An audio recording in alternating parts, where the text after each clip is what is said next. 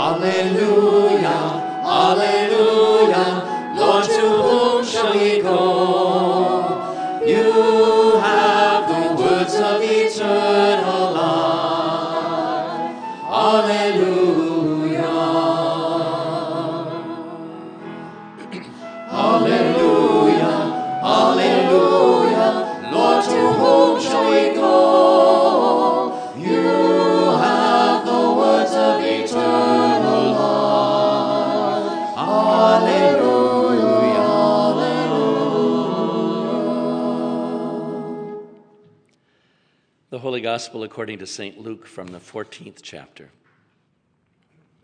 On one occasion, when Jesus was going to the house of a leader of the Pharisees to eat a meal on the Sabbath, they were watching him closely.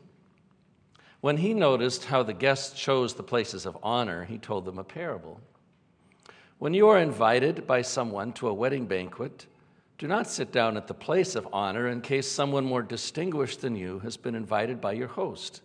And the host who invited both of you may come and say to you, "Give this person your place." And then, in disgrace, you would start to take the lowest place. But when you are invited, go and sit down at the lowest place, so that when your host comes, he may say to you, "Friend, move up higher." Then you will be honored in the presence of all who sit at the table with you. For all who exalt themselves will be humbled, and those who humble themselves will be exalted. He said also to the one who had invited him, "When you give a luncheon or a dinner, do not invite your friends or your brothers or your relatives or rich neighbors, in case they may invite you in return and you would be repaid. But when you give a banquet, invite the poor, the crippled, the lame, and the blind, and you will be blessed because they cannot repay you, for you will be repaid at the resurrection of the righteous." The Gospel of the Lord. Thanks be to God.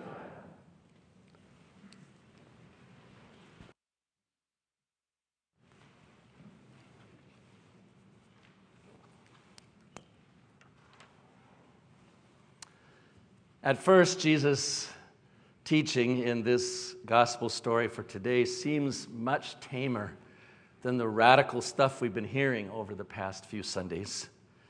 He isn't promising to bring fire to the earth.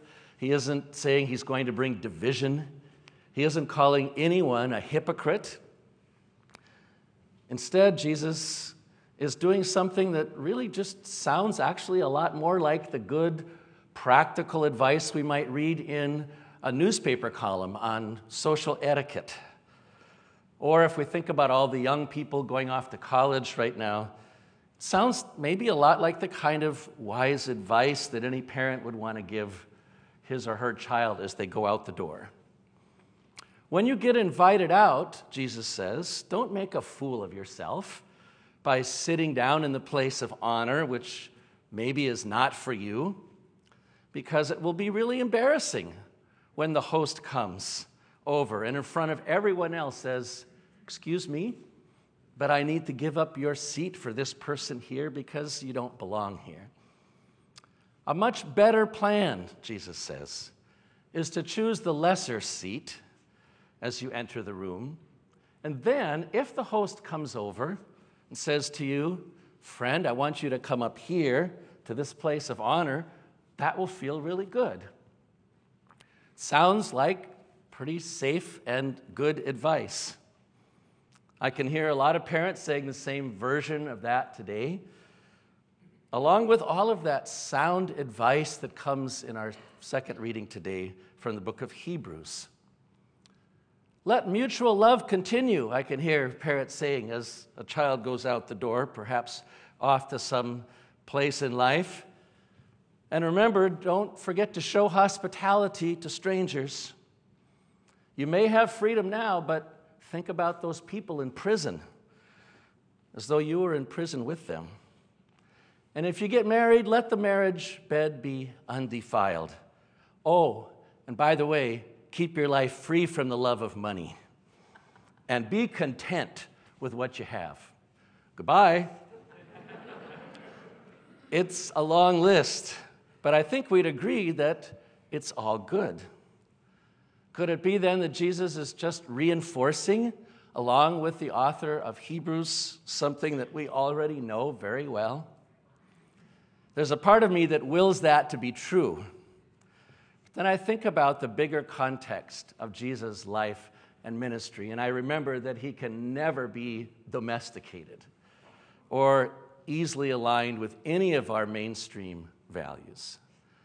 And that does become very clear in the next words that Jesus said about the world being upended, the humble being exalted, the proud being humbled. But then this happens when he turns and addresses the person who's hosted the meal, who's invited him.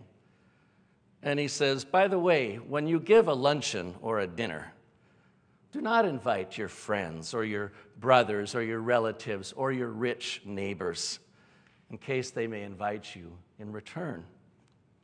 Instead, Jesus says, when you give a banquet, invite the poor, the crippled, the lame, the blind, and you will be blessed because none of them can repay you. It makes you wish that you hadn't continued reading after that first part of this gospel, because now Jesus is back in the groove of saying things that put us on edge and that upset the world in which we live, the way things are ordered, so carefully ordered. Historians tell us that in the first century, social life was a highly ordered one when it came to all of these different complex human relationships. But at every level of society, people were expected to stay within the social boundaries really assigned to them and to play by the rules. There was a clear pecking order and a very strong adherence to something that people call social reciprocity, which means you do things for people that you know are able to do something or give something back to you. In religious communities, this human approach to relationships was also projected onto deities that were worshipped. In the Greco-Roman world of that time, if you wanted a successful harvest, you'd offer sacrifices to Ceres. If you needed physical healing, then sacrifices to Apollo were due. And the main point, of course, was not to offer some genuine worship. It was to get something. It was to get something from the deity that you wanted for yourself. It was a spiritual form of the quid pro quo rule that governed just about all of daily life at that time. In Latin, quid pro quo, or this for that, meant an exchange of goods or services where one transfer was always contingent upon the other. In modern English, we might say, you scratch my back, I'll scratch yours. It was the way the world worked. And when Jesus told his followers to do the exact opposite, he was prying apart the glue that held all of that together. We may presume to live in a much more evolved society where most of us have moved beyond the rule of quid pro quo, but deep down I think we know that that's just not true at all. That's why we still say things like, there is no free lunch. Maybe jokingly, but deep down we experience quite a bit of truth of that, because it affirms the basic assumption that in most cases people don't give or get anything without some strings attached, some expectations of reciprocity.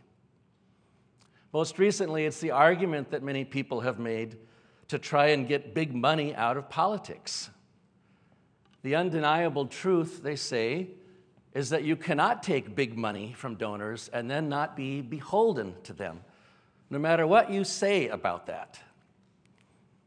If truth be told, there are many who think that the same rule applies in all religious communities. It may not be expressed openly, but the assumption made is that the biggest donors will always receive some sort of special treatment. Whether it's the ear of the pastor or some greater influence when decisions are made, the underlying assumption is that there will always be some form of quid pro quo going on behind the scenes.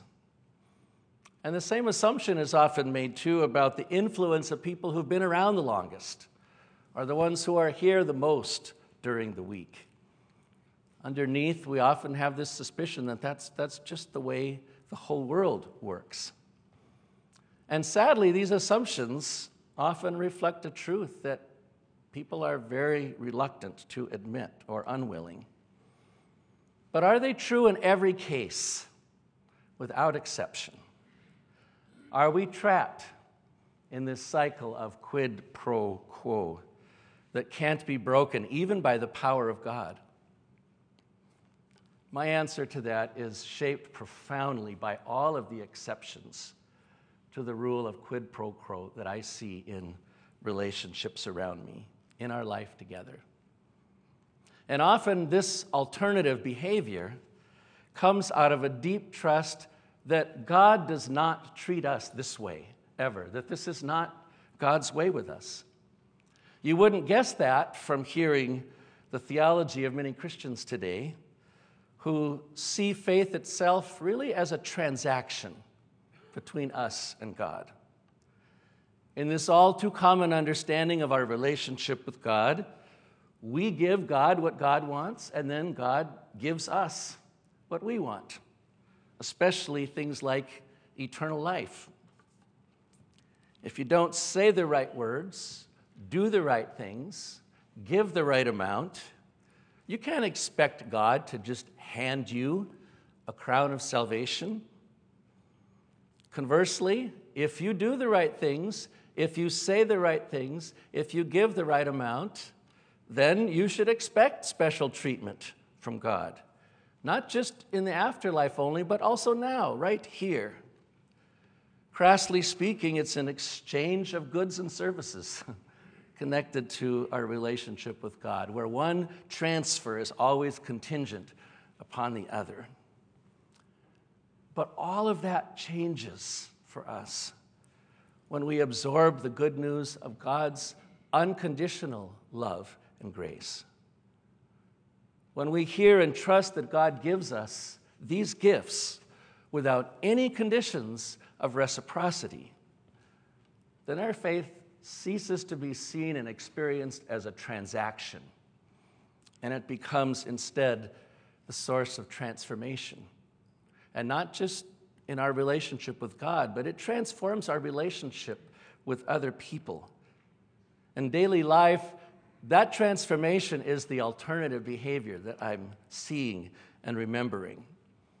And whenever I see it, I know that we are not trapped in this never-ending cycle of quid pro quo. If you ask people who prepared and served a meal at the Nativity House yesterday, I doubt if any of them would say that they were hoping to score some extra points with God for doing that, or that they were waiting to see some positive response from the people who'd enjoyed the meal before committing to going back there again. It's not a big thing, maybe, but it's a small example of those countless other things that I hear Jesus talking about in our gospel today. I think that Jesus is telling us again, you don't have to play by the rules. You can break free. You can start treating other people in the same way that God treats you. You can give freely without any expectations of what you will get in return, because you know that your whole life is held in the deep and abiding love of God. In the end, you and I could never repay God for that gift, even if we gave all our money, all our time. But all of us are welcome at this banqueting table today, and all of us leave this place again with the renewed promise that nothing in all of creation can separate us from the love of God in Christ Jesus our Lord, who will never leave us or forsake us. Amen.